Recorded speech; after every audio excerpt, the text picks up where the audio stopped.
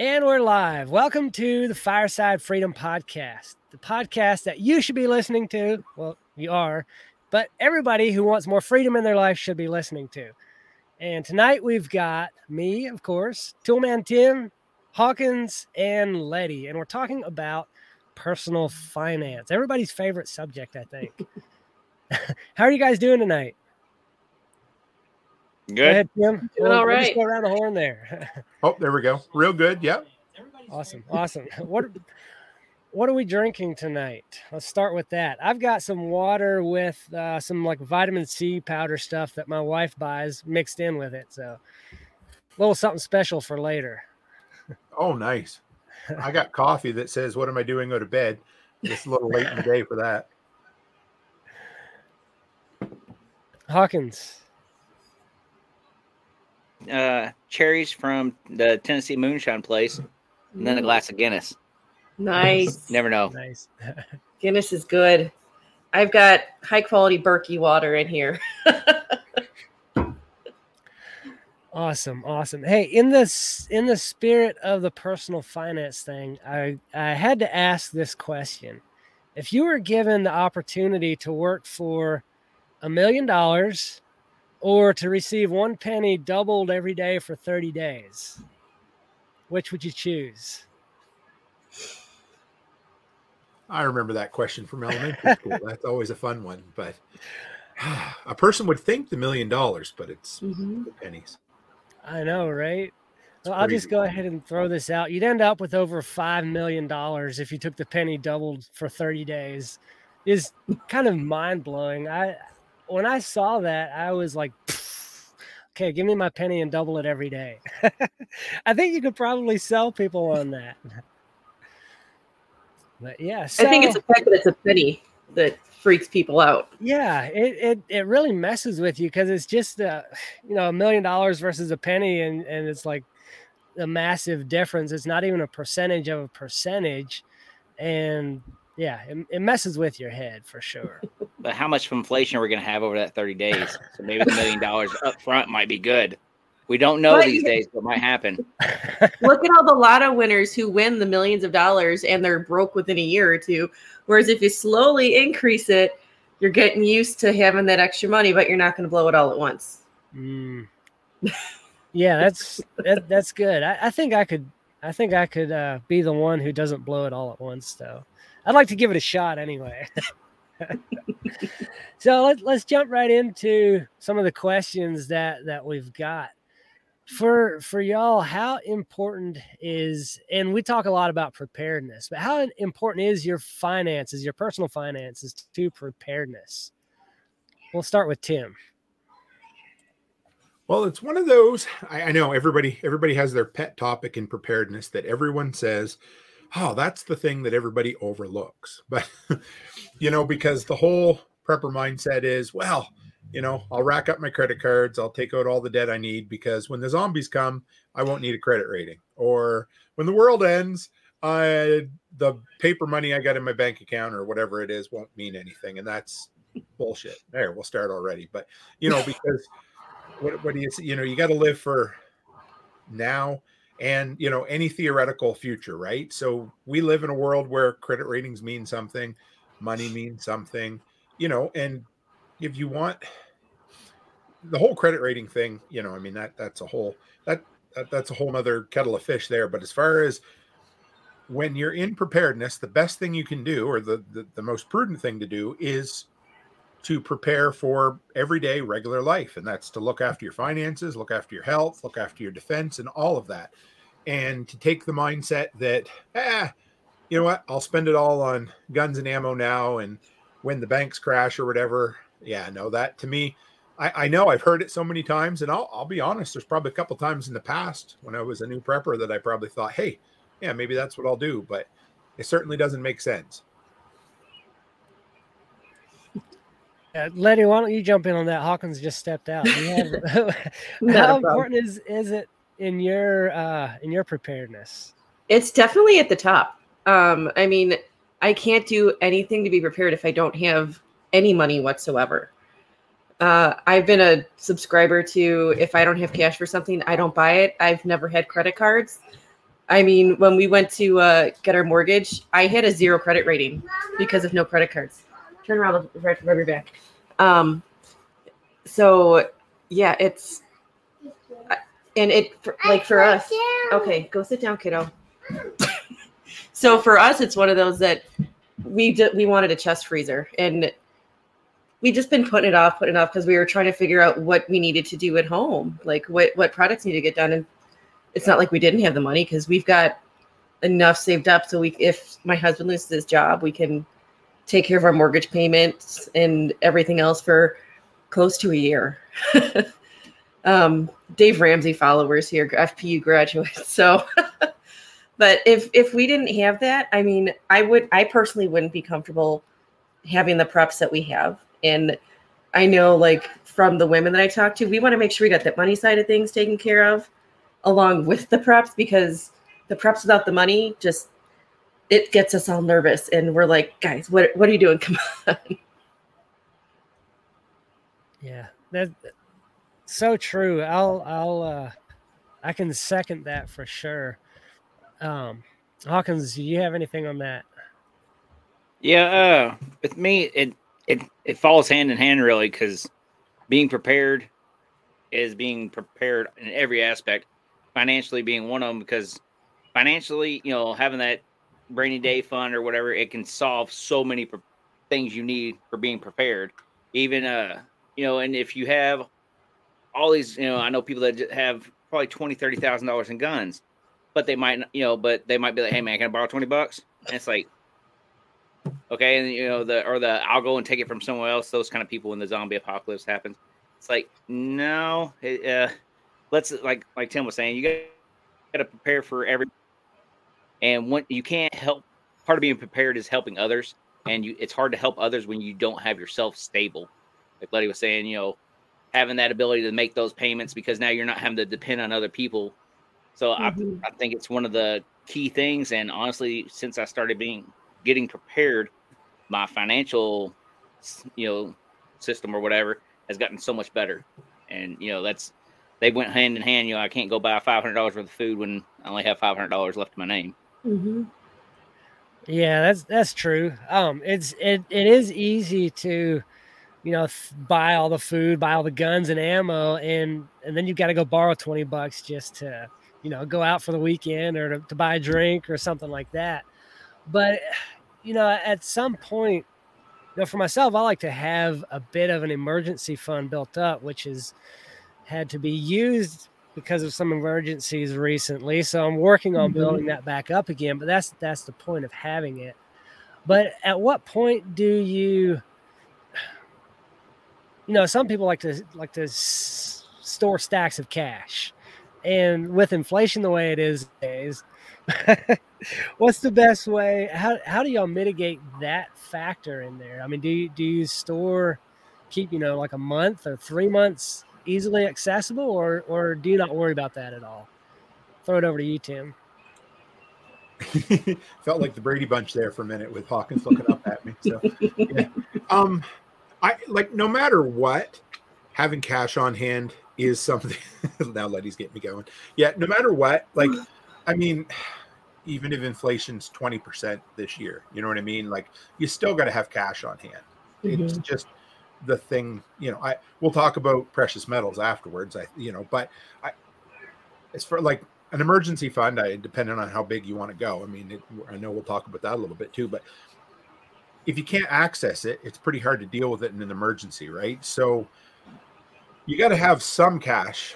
I don't know, like, at one time we used to keep I call them brown bills, $100 bills up here in Canada, like, because it's easy to store, and then all of a sudden a lot of the places around here started putting up signs that they weren't taking 50s or 100s because they were, they invested in this money that's all like half plastic and see-through, supposed to be completely counterfeit proof.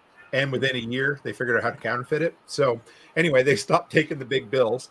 And I got thinking one day, I'm like, if the bank machine stopped working or we had no power, it'd be pretty hard to spend $100 bill if you needed to go buy a gallon of milk or something. So I started keeping smaller stuff. and so that was part of it too. But yes, you got to have cash on hand because, I mean, there's other ways, but in the meantime, like I said, if there's a power outage or there's an issue, you got to be able to buy stuff. And if your card's not working and you don't have any cash on hand, doesn't matter how much is in the bank, it ain't going to do you any good.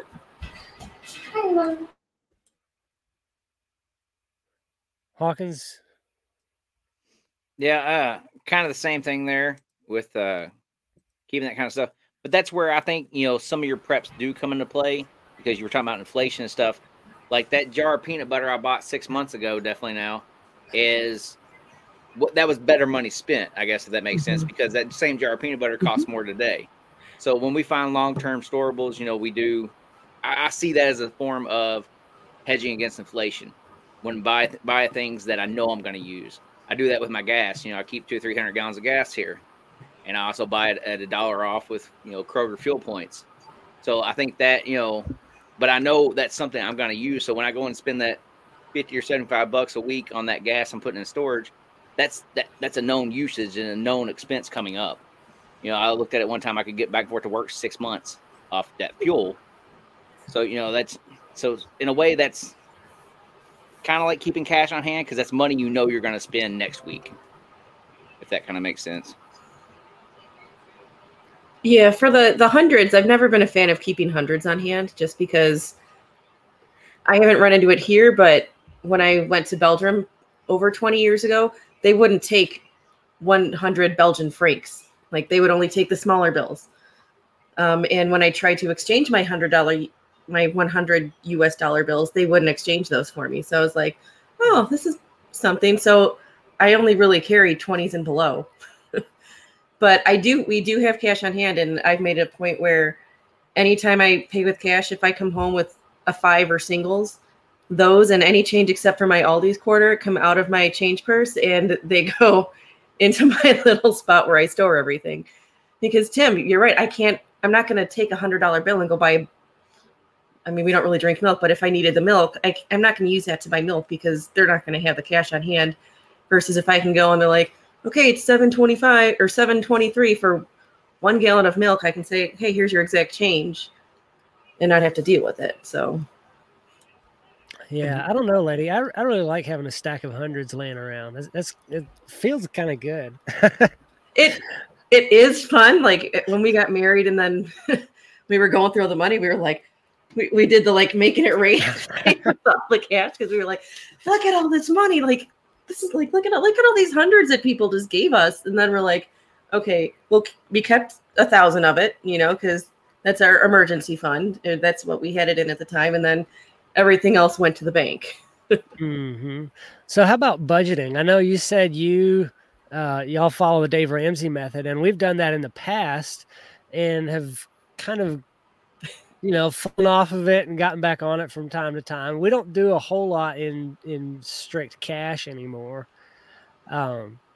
What's your, I guess, best method of budgeting, if I can talk right? And we'll go in reverse order this time. Go Lettie, Hawkins, Tim.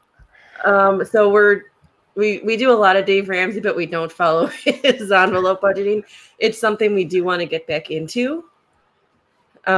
Living here in small town Wisconsin, it's not living in the burbs where everybody's moving fast with their credit cards and debit cards. So whenever I go out, I pay cash. And we only have debit cards anyway. So, I mean, when we do the Aldi's and Walmart runs, those are a little bit pricier because we're stocking up on whatever we need. But we also look at, okay, what are our expected expenses for the month? And we make sure that that's set aside. And then we always give ourselves like $50 to $100 of fun money for the month. So if we want to do, I don't know, like pizza or go out to dinner somewhere else one other night, we can do it like that. But we're not super duper budgety people. Yeah, I guess we don't really have like a written budget or this or that so much as like my check, it goes into 2 accounts. One's kind of my allotment. It's like 10 or 15% of what I make. That's my money. And then the rest goes into the house, house fund. And, my wife, she gets her percentage of her check. And, then I got all my side stuff that I do, and I use that. And my goal is to make it all my side stuff is all my spending money. All my work money goes into the house. And that's our new budget now that we're at the new place is basically we have it where everything I make, except for that little piece I take, is going to the house payment. And then we're living off of, all the other bills are going off my wife's because the plan is to get the house paid off. I quit my job. So if we're living off just what she makes, we're kind of preempting that now, if that makes sense. So that's kind of our budget. And then we do use a credit card because she likes the points and all that. And she kind of keeps an eye on that. And, we have our fund and we can we monitor, pay that credit card off each month. And then go from there and we say, okay, look, this is getting low. We need to stop and slow down, stock it up, or, if that I guess that kind of makes sense. Everybody's kind of does their own thing. I think it's funny about credit cards. They, they're useful when you don't need them, right? So that I double or almost triple my points because I spend a lot in gas in the run of a month in my business. And so PC points are a big one up here. President's Choice, which was a grocery store, and now they're in the big SO gas stations and stuff. So I use it, and I think it's 10% of whatever I spend, I get back in dollars on gas, which is great. I love it, and it adds up quick, and you can use it for groceries too. So I like that. And one thing I noticed traveling through the U.S. and up here in Canada, it's much odder to use cash up here. We are like debit cards. I can never quite figure out what the difference between a debit card down there and a debit card is up here. But because I think some of the debits, are your guys' debits linked to your Visa card or are they linked to a bank account now? They're linked to a bank, all I've known. Okay, good. Yeah, well then I'm not too crazy. But yeah, we use debit. I forget, I seen the latest thing, but it's like 90 or 95% transactions are done with cards up here. And maybe it's gone that way south of the border too. It just seemed like when I traveled down there, cash was a little more, normal, right? And we have our $1 and $2 are coins too. So they work in, vending machines, but most of our vending machines take debit cards now. So, I don't know. We really are going closer and closer to not having cash up here. And I'm sure we'll be long ahead of you guys for that. But I know you're talking about budgeting, but Brian had mentioned about freezing the bank accounts. And I seen you brought that up. And even a year ago, maybe 2 years ago, I would have thought, oh, you guys are just absolute nut jobs, Alex Jones type saying that the government's going to freeze bank accounts. But from my understanding, I believe there's still people up here whose bank accounts are frozen simply because they donated to the trucker convoy. And we were going to donate to the trucker convoy, but I forgot to do it. And then they locked down the, I know, right? So I don't know whether we would have or wouldn't have. It's just crazy, but that blows me away. But as far as budgeting goes, we pay our bills first, and then what's left over, we pay our bills first, and then we try to put money in the, cash savings from there. And then what's left is ours to kind of play with or do what we want with it. Yeah, that's kind of a similar situation to what we are. Is definitely got the bills first, and to the credit card thing too. There's a comment over on Odyssey. Trent said, "I understand not wanting to use credit, but you can use credit cards and pay it off every month, with no interest, and it helps build up that credit." And my wife and I wanted to build, or I guess it's in my name, so I was building my credit up in case we ever wanted to purchase a property or something like that. But it's an easy trap to fall into. Hey, you know what? I don't have the cash on me right now to pay it off, but I will by the end of the month. And then it's like, oh crap, I've got $2,000 I've got to pay off. What are we not paying so that we can pay off the credit card and don't have to pay the 25% interest or whatever it's up to these days? So that is go ahead, Hawkins. Oh, I was just going to say, the thing with the credit card, one of the reasons I prefer credit card over debit though, is the theft protection.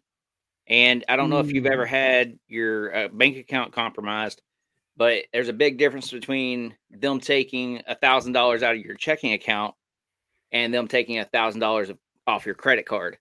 because I was planning on using the checking account money to pay my house payment. Credit card, I wasn't. So that's one of the biggest things I've ever been told is really, if like you said, it's a trap. It can be, but if you really want to route everything through that credit card because you have that buffer of fraud protection, and they haven't taken your actual money. They've only messed with your credit money.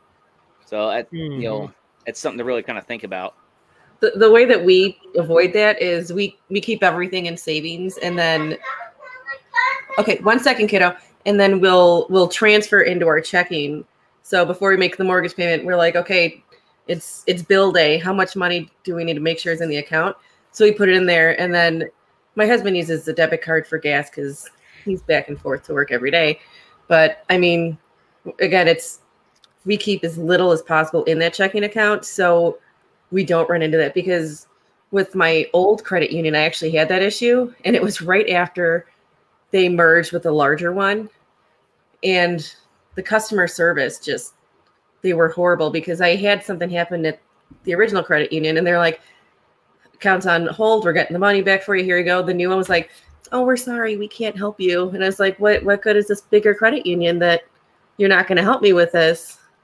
Again, I only had a specific amount of cash in there, so it's not like they took my life savings. Well, I got hit with that before, and it was 30 charges of small amounts, so I ended up with like $150, $200 overdraft fees. Yeah, I used to do loss prevention, and that was one of the things too, was I would deal with all the all the stolen credit cards and debit cards, and that was, you don't want to deal with those companies with that. Even the credit card companies were asshats to deal with. So, ugh.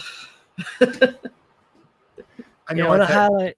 Go ahead, Tim. Oh, sorry. I was just going to say, I've had friends who their debit account or their bank account has been, compromised, and the bank normally tells them, well, we'll look into it, and you might have, in 30 days, you might or might not. And most times they don't get their money back.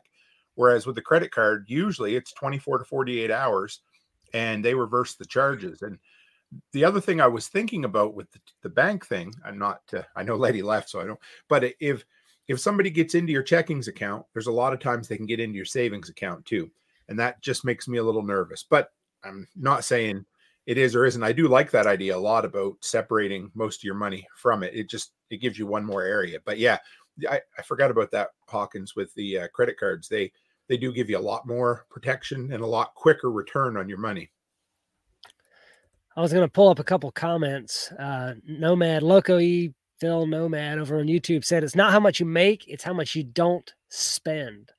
And he also said, carrying too much cards and cash can be dangerous, not by thieves on the street, but by corporate ones, the mass market retailers, hyper consumerism. Man, I can't read tonight. And then we've got some Canadians in here, Brian. I think that's a Canadian reference, Loonies and Toonies. That's what it is. When Lettie talked about the quarter, I assume that's for your shopping cart. Is it, Lettie? Yeah. I can't get that cart without that Aldi's quarter. Up here, it's a loonie. So you got to put a dollar coin in, and or you can buy an actual coin from the place for $2 that you can't spend. So that helps. And then Loco again said, pay yourself first. There's not enough month at the end of the money. And I just had a good chat with Nicole about some personal finance things, and we talked a little about that too. And it's not always, we think that there's not enough month at the end of the money, but it comes back to how you manage it. Paying yourself first, making sure the bills are paid, and then how you disperse it from there. So there doesn't always have to be a month at the end of the money. So we talked a little about emergency fund and the fact that each of us at least think it's a good thing, whether we currently have one or not. What kind of factors do you consider in building your emergency fund, as far as like the bills that you've got on a monthly basis, or do you look out long-term, like this is what I make in my current job, and this is for inflation and all of that? How deep down that rabbit hole do you go? And we'll start with Tim. Yeah. So one thing I had to get over when we first, I'm going to be totally transparent. I mean, for years we lived with zero emergency fund. You know what I mean? Like what was in the bank is all we had, and that was it. And that was for a long time. So, and that's not a very comfortable way to live, I'll tell you that. But One thing when you start building an emergency fund, know that there's a good chance you're probably going to dip into it. You're probably going to spend it right down to zero, and then you're going to rebuild it, and then you're going to rebuild it again. And each time you do, it might stick around just a little bit longer, but eventually you'll find a way to keep that emergency fund there. And it's not always easy because there's always an emergency, right? But, for us, that was the big thing. It took us a long time to be able to start actually keeping an emergency fund there and trying not to dip into it. But sometimes I still have to remind myself that the reason we have an emergency fund is so I can pay for an emergency. And, it's like the preps, or it's like you buy an extra case of 9mm ammo and you're like, 9mm is hard to get and it's expensive. So I'm not going to go plinking at the range right now. Well, that's what I bought it for, was to go shoot. So what good is it if I just sit there? And that's kind of the emergency fund. Just don't get trapped in the spot where you're like, well, it's my emergency fund, but I can't spend it all. I mean, it is there for an emergency to keep you from racking up credit cards. Yeah, definitely on that. That's one of the biggest things I like about it is it keeps you from dipping in that credit card because you're not going to be able to pay off by the end of the month. So that's really nice. What we started with, as far as like how we got to where we had one and stuff like that, was basically we looked at our monthly expenses and said, I want off the bat, let's get 1 month and put it aside so we and then after that was incrementally building it up. My goal is to try to keep at least 3 to 6 months at all times in there. That way I know if something happens, one of us gets hurt, somebody's in the hospital, it's going to be long term, I can take a leave of absence from work and be there for the family, the kids, or my wife, the same thing, kind of like life insurance. You want it to have enough to make sure that people can get by. And that's how, and I will say this, once you have it, like saying, it was like, wow, tires blew on the car, let's go get a new set of tires.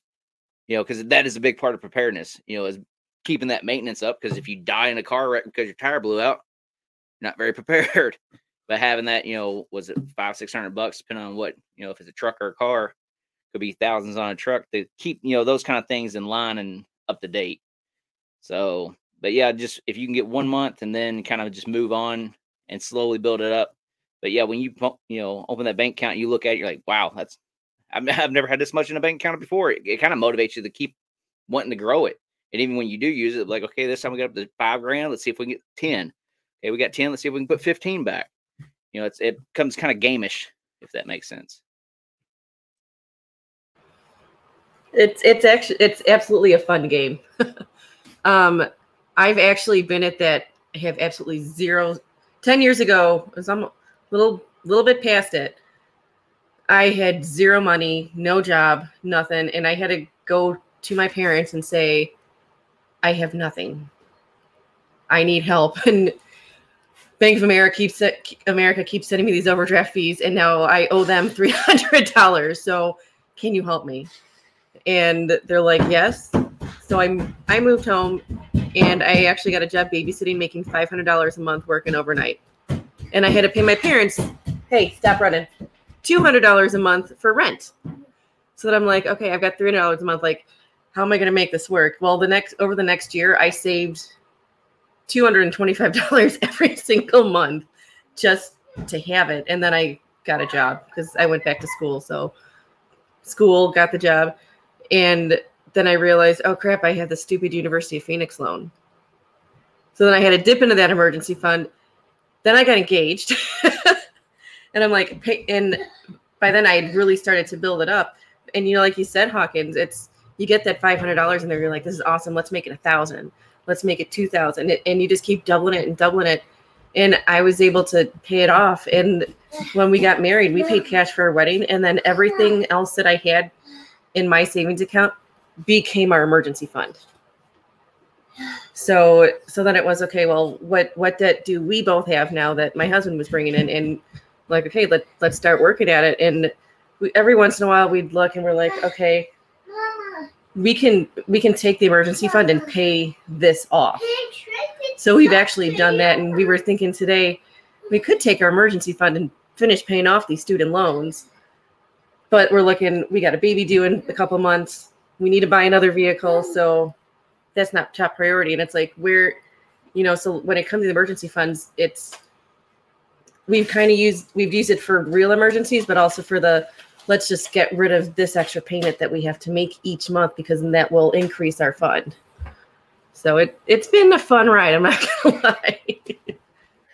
Yeah, my wife and I were fortunate enough to start out our married life, out of debt, like didn't have any liabilities out there other than the vehicle I was driving at the time, which thankfully I was able to pay that off pretty quickly.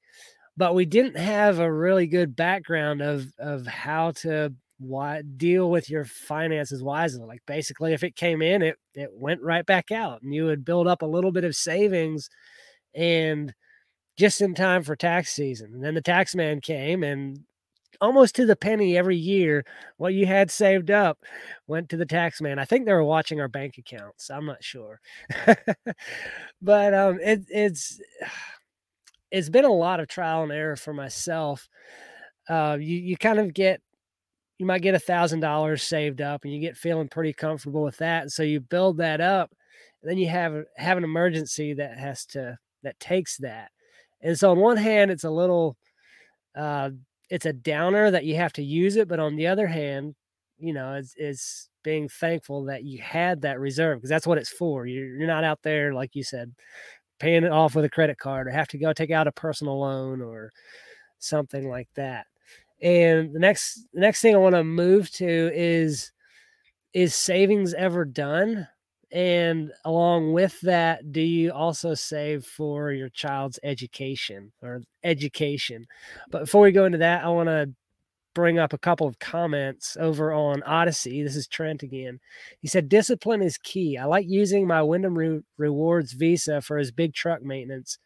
He usually spends about $45,000 to $47,000 a year. So he gets a lot of free nights at their hotels. I can imagine you would with that much put on it. So it's awesome that you can put that through and get that return on it. So Tim, is the savings ever done? I think you're the elder statesman here. You can tell us what we're have to look forward to. Yeah, I wish no, it's not. You can, I know we're going to talk about precious metals again, but once you get to a certain point, I don't know. I mean, even corporations don't sit on a lot of cash eventually, right? So savings can mean a lot of things, but once you get to a comfortable spot of having a certain amount, whatever your certain amount of money is you'd like to have on hand, then I think different forms of savings would be investing in other areas of return, residual incomes and things like that. And maybe I'm kind of stretching it here a little bit, but maybe developing a business or putting some of that money into a business that can bring more money back to you.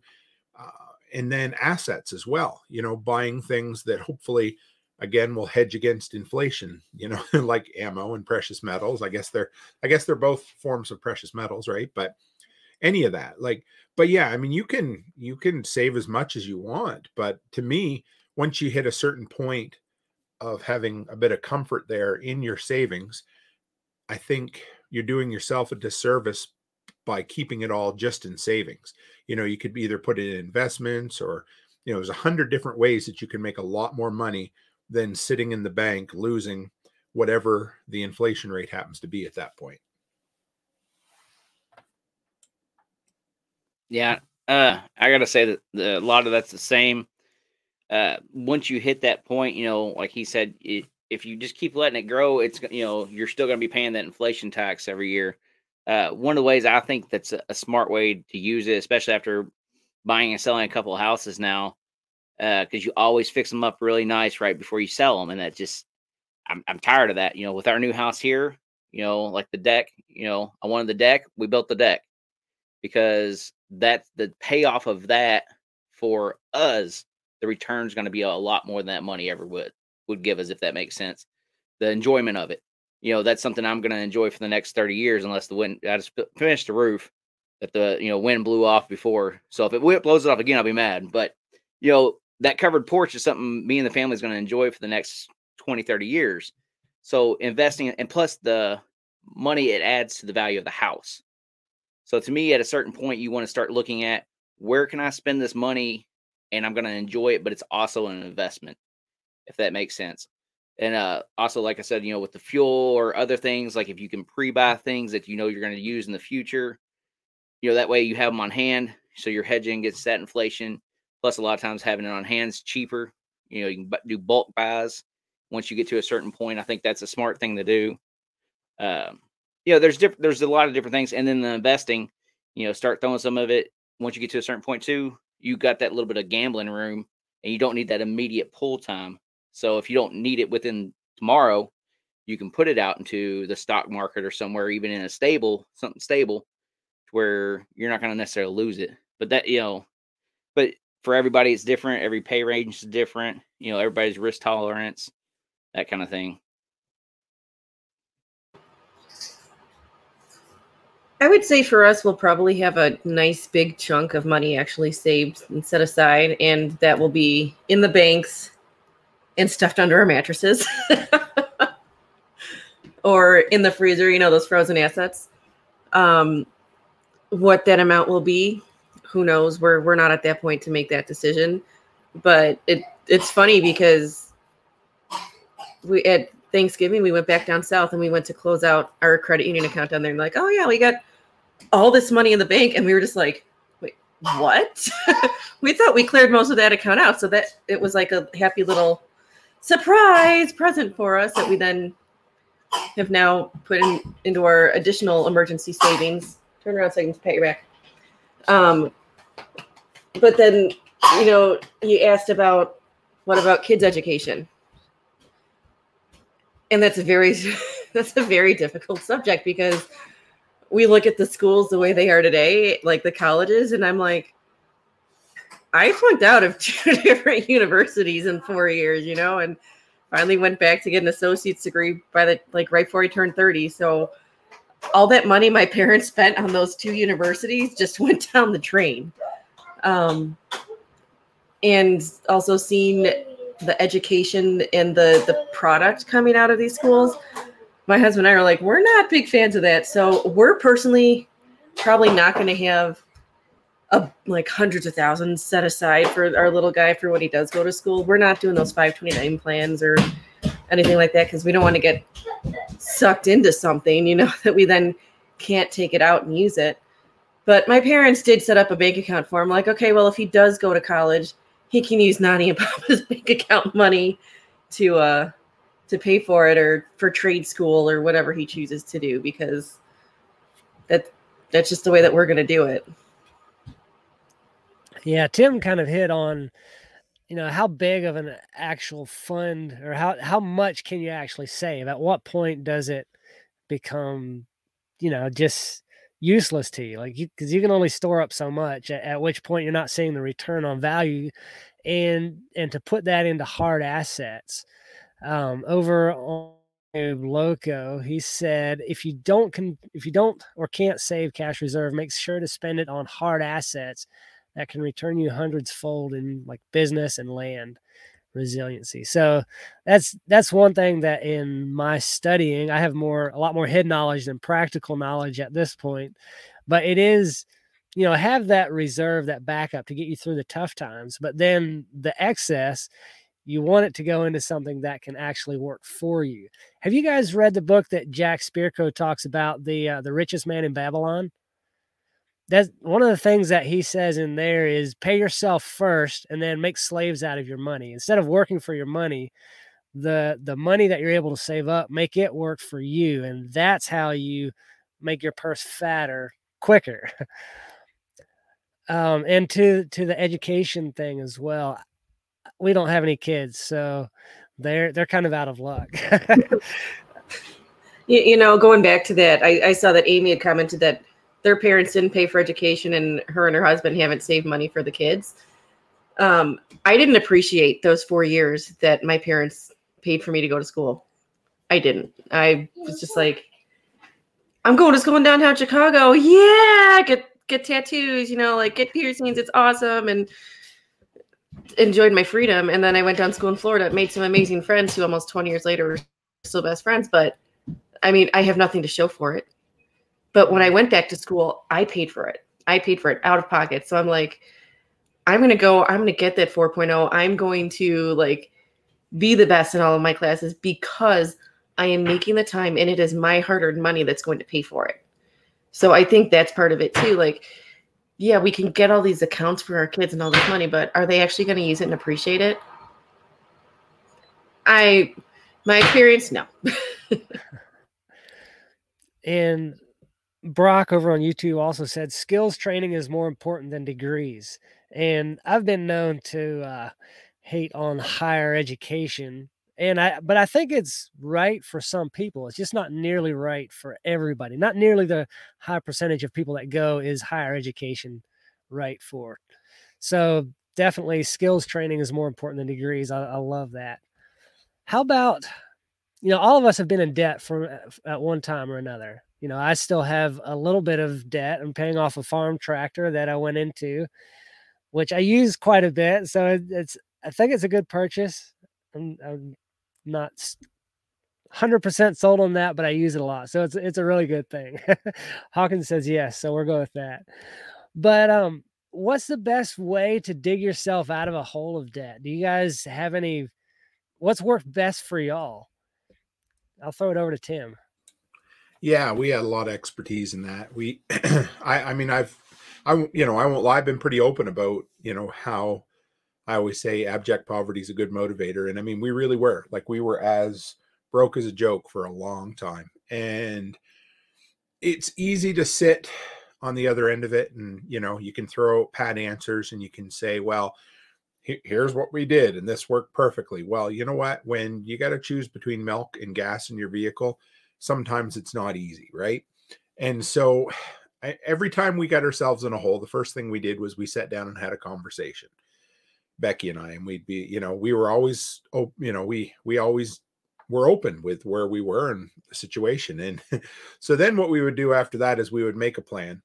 And then about 2 weeks later, after we broke that plan, or the plan broke because shit happened and, something went sideways, then we would sit down and we'd have another conversation and we'd make another plan and we would work our way through it. And it's not always easy, but, we would look at things and I know for a long time, we used to go, every 6 months, we'd go over all of our monthly bills and find places that we could. Yeah, somebody said Brian said, don't put milk in your vehicle, Tim. Ain't that the truth? But yeah, the milk or the gasoline thing. But, so you try to find areas to save money. That would be the first thing.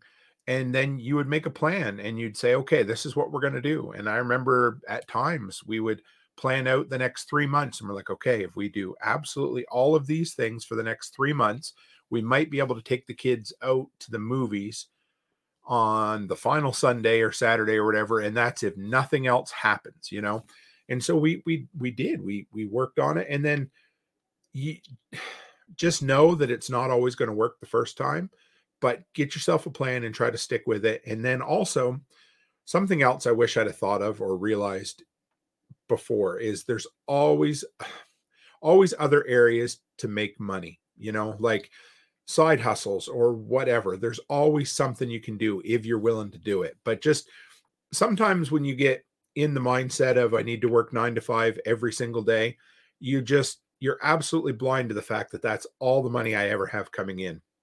So I think what we did ass backwards was we always looked at how to try to fit our budget into the money we had coming in instead of trying to expand the amount of money we had coming in. Because I was always like, looking back on it, it's like, why? But, I was always waiting for that yearly review so that I could make an extra 15 cents an hour. And what the hell does that do? 15 cents an hour is what, $1 a day, $40 a paycheck. Like that's nothing. You can spend that, on a couple of gallons of milk really, or, whatever. Right. So yeah, that's where we were. And I'm just say all that to say, it's not easy at first, but you can dig yourself out and maybe look at how to expand your income instead of trying to balance all of those bills inside of your income, if that makes sense. Yeah. I don't know if anybody else has ever listened to Radical Personal Finance, But that guy, I've listened to him quite a bit, and he's got a lot of good ones. And basically, he says kind of the same thing Tim was saying. It's a lot easier to make more money than it is to try to spend less, or to try. And also, when you do start cutting, people always seem to cut the necessities. Let's make the power bill less. Let's make the water bill less. Things that, and he's like, that doesn't matter. For me, because I went through a big party period. The easiest way to get out of debt for me was join the military and get a wife that's financially responsible. Because you go, one deployment overseas for a year, you ain't got nowhere to spend your money. So it just stocks up in the bank, and your food, housing, everything is taken care of. So that definitely helped, coming back with those big chunks of money in life, at a young age. And then my wife, she's a lot more financially responsible than I am. So, she's like, every time I go to spend money, why are you spending that? Why are you spending that? You don't need that. But it works though, because it does make you think, kind of start rethinking those things. And it seems like it's always easier when you have someone else there to help you.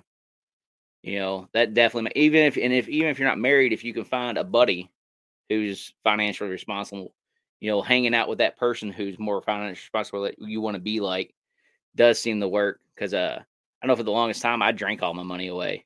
It wasn't nothing for me to get paid. I paid all the bills, and I spent all the rest on partying that weekend, and went back and did the next week and the next week. So, part of it's growing up, I think, getting older. Well, as long as you get older and grow up. A lot of people seem to get older but don't ever grow up and get out of that cycle of partying and drinking and living paycheck to paycheck.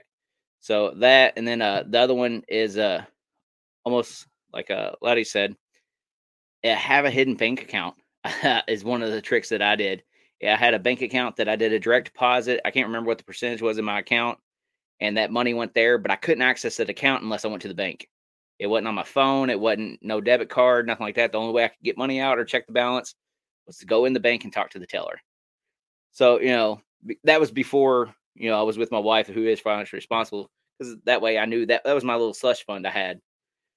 So that's how I kind of started digging myself out of a hole, was by doing that and hiding money from myself, because I don't know if it was the way I was raised, and it seems like a lot of me and my friends were raised that way. You spend everything you make. And as you do get those raises, like Tim said, you just spend more. I had a job making really good money, and every time I got a 30 cents or 50 cents or $1 raise, even, just means I spent more. And the other tip that I heard, if you are work at a place that has those annual raises where you get the 5% or 10% a year or whatever, take that extra money you get, that raise, and put it away, because you were already living just fine on what you were making. So you didn't need that extra 5%. So, and if you do that every raise, that stuff adds up over time. So, yeah, the keeping up with the Joneses when you get those raises. I hear you. I mean, I was working downtown Chicago for a financial services firm, and like everybody was almost every single day, hey, we're going down to this bar. Do you want to come join us for drinks? Or we're going here for drinks, or, oh, we've got the happy hour. And I was just like, what like, what are you guys doing? Because I came to it from having nothing, just like nothing in my account. So I was like, I'm not going out and spending the money. To these people who were just like, oh yeah, we're gonna go out to dinner. It's gonna be like, we're gonna go to this fancy steakhouse for dinner and then get drinks. I was like, yeah, no, I'll just see you guys at work on Monday morning or whatever. But I mean, for us, for getting out of the debt and everything, like I said, Dave Ramsey fans, so we did FPU as part of our personal marriage counseling before we got married.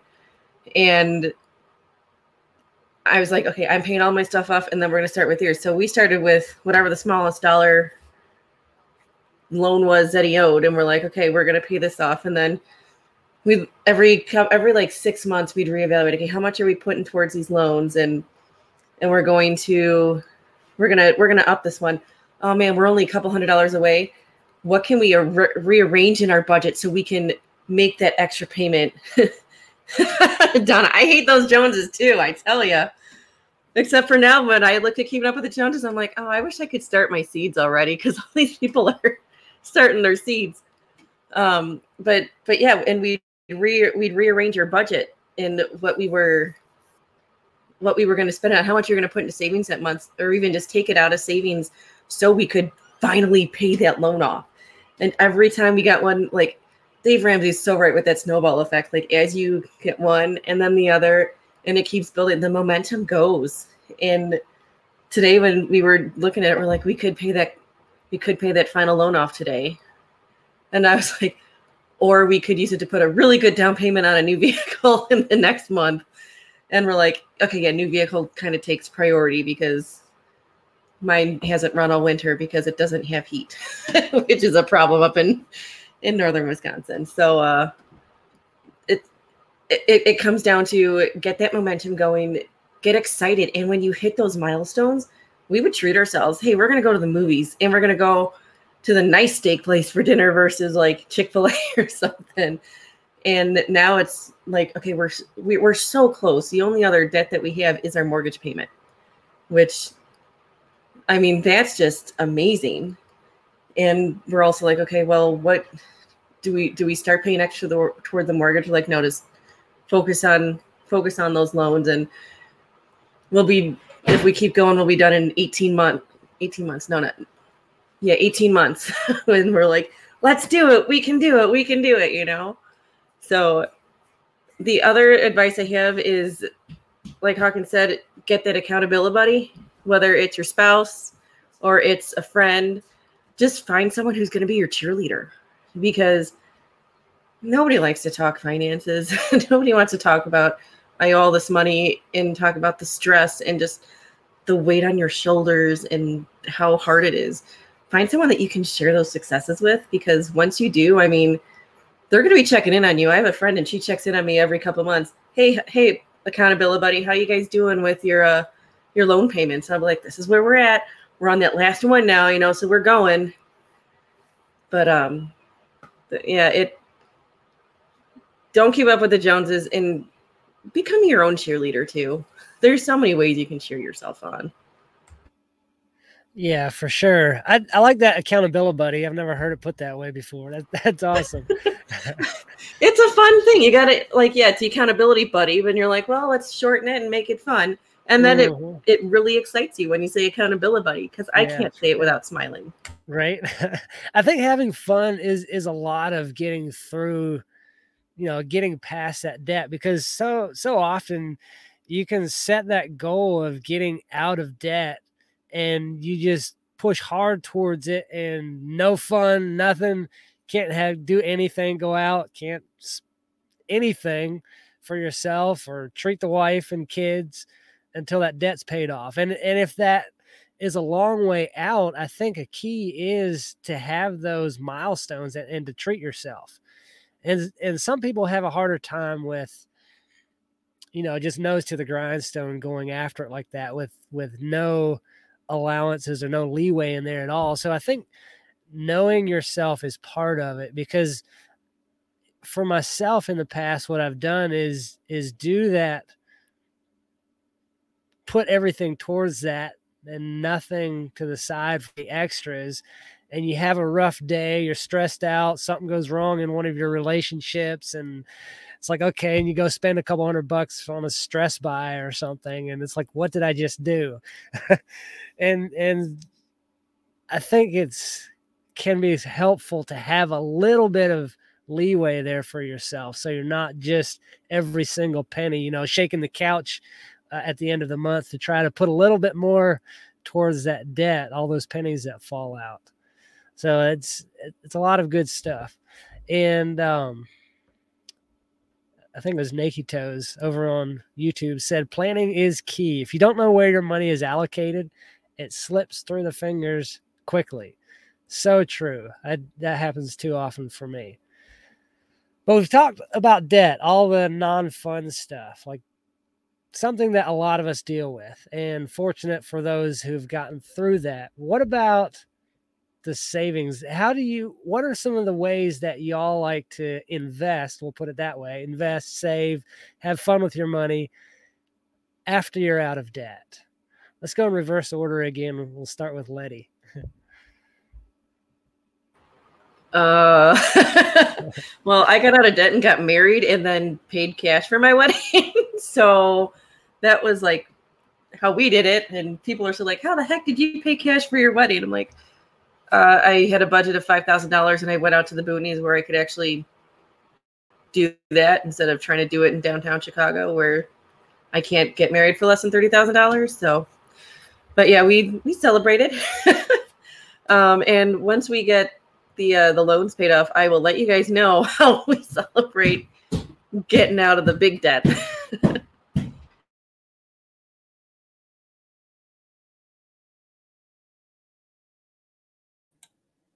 Hawkins, or I'll go. Yeah, go ahead, Tim. That's fine. All right.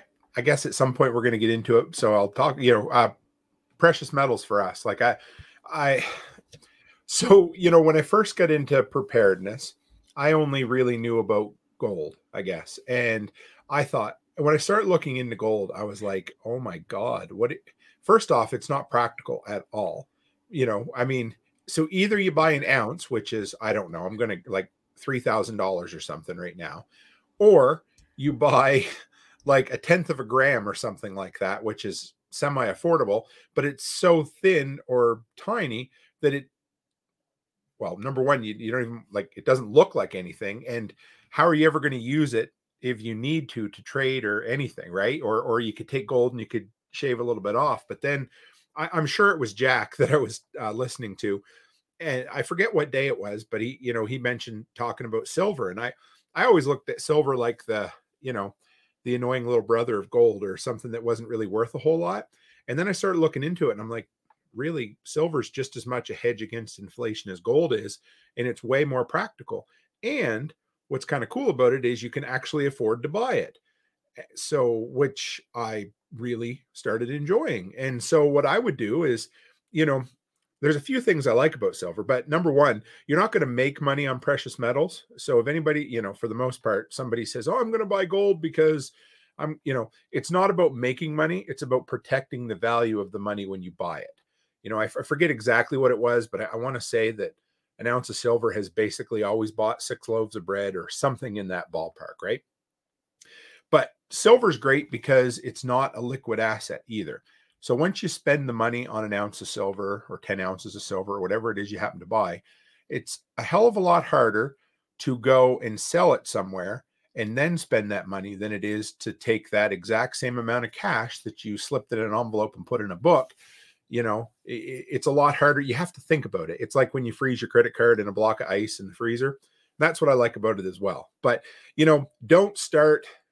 don't go out and buy a whole bunch of silver if you haven't got an emergency fund and you don't have your food preparations put away. But once you do, it gets addictive. And I like, you're like, okay, well, I want to fill one of those little tubes. I forget, is it 20 I can't remember what it is. But, when I first started, it was like I would just buy one. That was it, because we'd go out of town to the city and I found a gold and silver place and I'd buy a 1 ounce coin.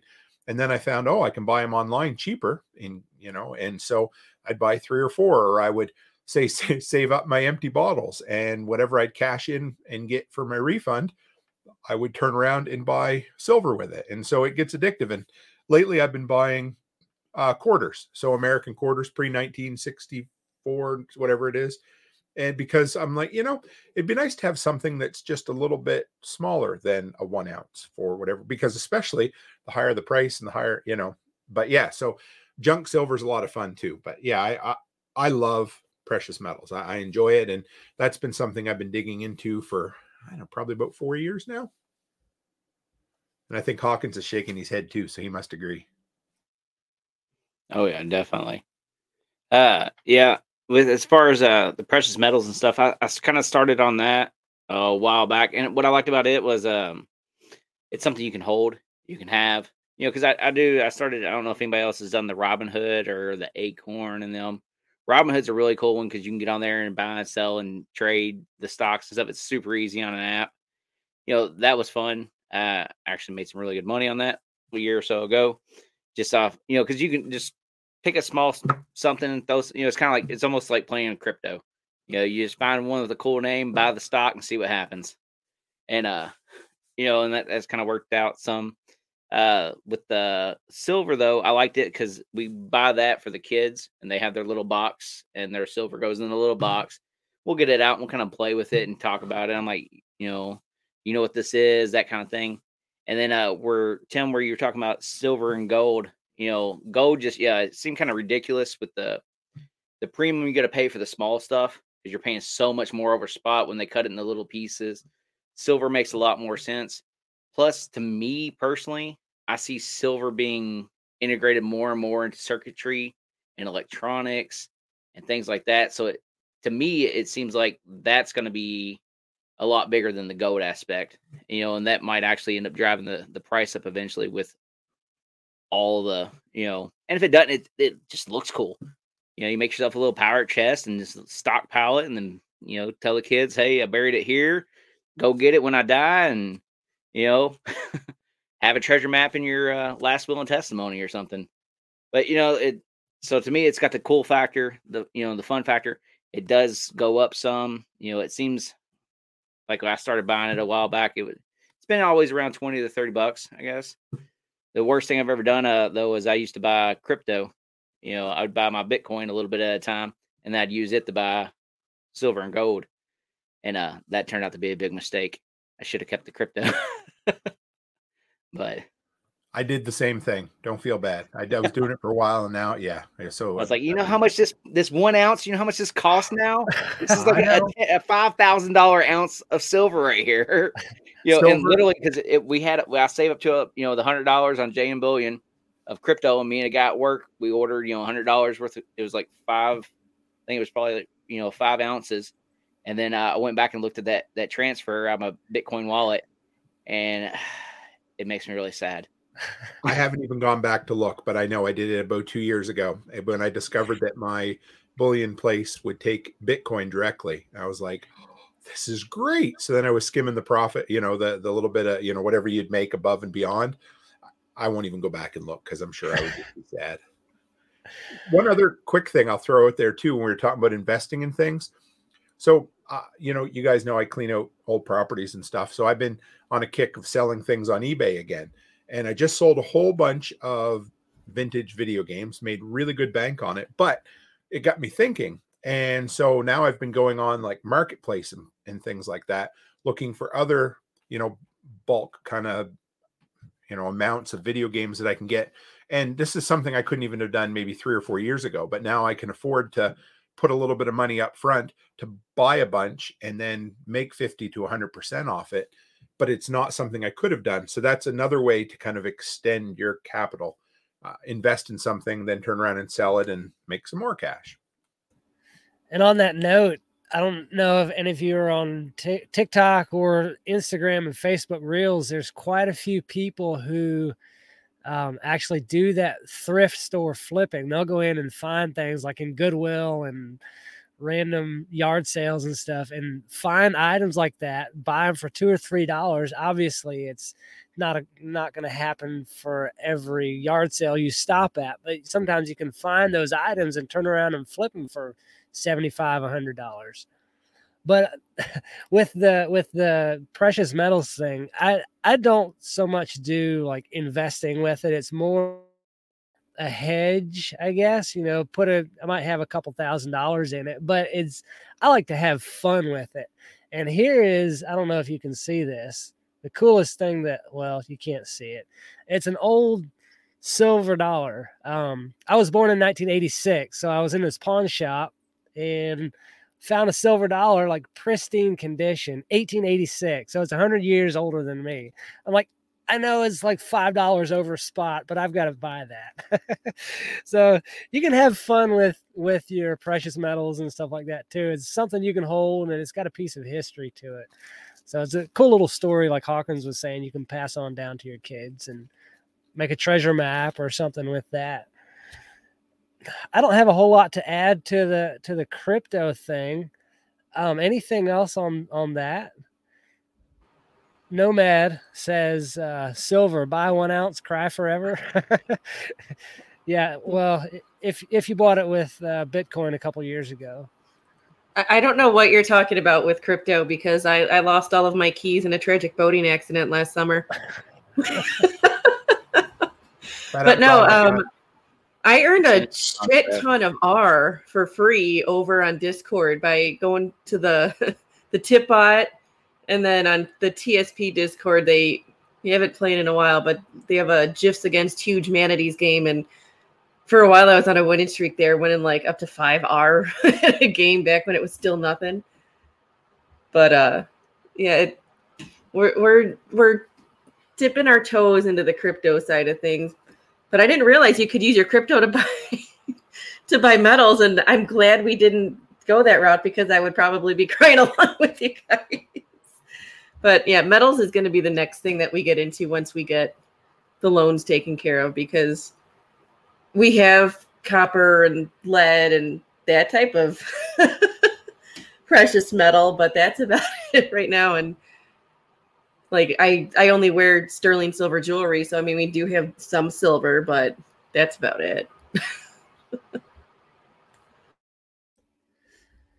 That covers all. Go ahead. Yeah. I was just gonna say on the crypto, what I started doing, and I mean, and it's worked out good because I believe in it. It's something it's an investment, something I wanted to get into and do, but I didn't have a crap load of money to throw into it. I started doing $10 a week like a couple of years ago, and just had it set up on Coinbase, which they take out $1, so I'm automatically losing 10% off the top. But every single week it was $10, and I've upped it to 20 now for I guess the last year or so. But just that, and I don't even notice it. It comes out every single week. The same time I get paid, pretty much the next day that that $20 goes out, and I don't notice it. So to me, like setting up anything like that, even with or like you got all your other ones, your 401k, those kind of things. That's why people don't really think about them when they set them up. It comes right out of the check before you ever see it, and that's best because it's gone, it's done, and just let it. And it's just let it build up and let it keep going and leave it alone. There is something out there. It's called Strike, and I know a bunch of guys who are using it. And basically, you just set it up with your payroll people to put 5% of your paycheck into Strike, and it automatically goes there. And I don't know if it does Bitcoin or what, but it goes into some type of cryptocurrency. I haven't looked into it yet, but if you're into the survival podcast, there's a bunch of guys that are using it. So that's another great resource. And it's an easy, foolproof way that you kind of forget that you're getting this cryptocurrency over here that you can then go back and use later. So something else to think about. I was just going to throw 2 quick tips out for my fellow Canadians too. So if Shake Pay is a company up here in Canada, and so we have Interact e-transfer, so I can email money right from my bank account to another bank account, and you can buy crypto, Bitcoin basically directly through Shake Pay. You just send money using your email e-transfer. I've done it a ton for for a couple of years now, and it's worked really good. And silvergoldbull.ca, they've got the cheapest silver in Canada that I've been able to find. So they're the best one. They sell they call it a random. So basically you can get 1 ounce of silver, but they won't tell you what you're going to get. But just about every time I've bought it, they always send you maple leafs. Like recently, I think I ordered 10 randoms, and it came half of a sleeve of 1 ounce 2021 Canadian maple leaf. So those are 2 of my Canadian tips there, because I seen Martinson family and I know they're Canadian. So yeah, over on Odyssey, I missed this one earlier. Trent said, "Hey, I'm a Jones. Don't hate me." Said I tried to keep up with the Jones, but I got ahead of myself. That covers just about everything that we had laid out in the agenda for tonight. Anything else you want to add before we wrap it up? I was just going to throw one thing out real quick that I saw the comment earlier about the extreme couponing and all that kind of stuff. I know a lot of us know about permaculture and function stacking. To me, that goes along with, the finances and the couponing and stuff. Like for me personally, if I got to do a project and I'm going to go to Lowe's and spend some money, I'll start out going to Kroger to buy the gift cards to get all the double fuel points. So then later I can get my fuel points and get my, $1 off a gallon up to 30 some. And I've actually done the math. I saved 10% for being a veteran at Lowe's. And then it's another 12% in gas back, in the fuel. So basically, but if you can, and it's all convenient. It's all on the way there. Kroger's on the way. So if you can find those little things, I've been doing it for, God, 8 years. I probably have gotten $9,000 worth of free gas. So that adds up. You start integrating those little things into your life, and they add up, and they make a huge difference that you start to see. So, I just want to throw that out there. If you can find those kind of things and you can discipline yourself and make them a habit, those are good habits to have, saving that money.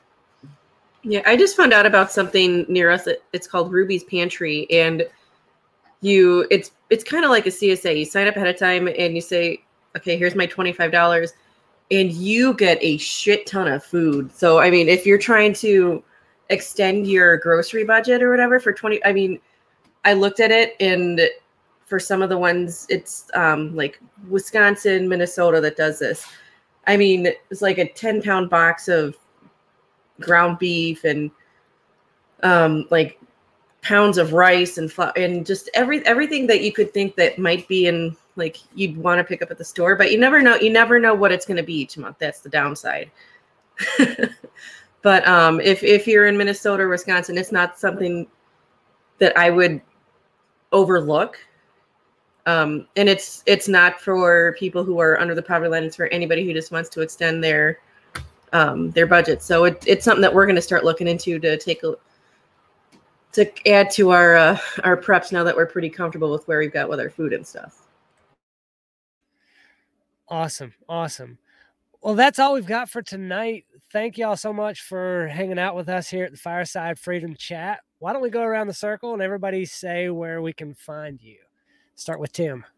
All right. Yeah. So there we are. Yes. Thanks, Greg Brady. So toolmantim.co, that's the easiest way. 2 or 3 live streams. I have 3 episodes of the podcast every week. And actually, in about 20 minutes, if you drop by the YouTube channel, I've got Phil Rabley from Matter of Facts podcast. Him and his wife are coming on a live stream. They're going to chat about the incredible adventure they had during Hurricane Ida last year. It's crazy, their story. It blows you away. But yeah, that's toolmantim.co, and drop by 7 p.m. Mountain Time, Thursdays and Sundays for sure. And then all over the place on Saturdays. Hawkins with Chicken Hawk Farmstead. That's on YouTube, Odyssey. I think Hawkins J on MeWe and stuff like that.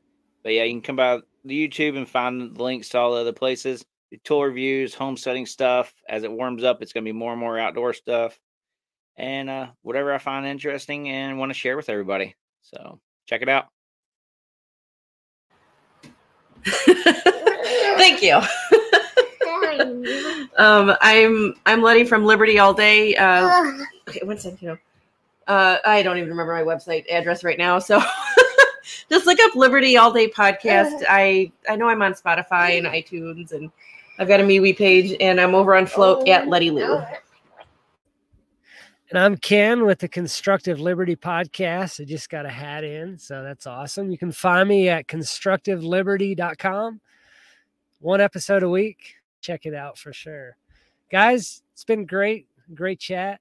Y'all have a great night.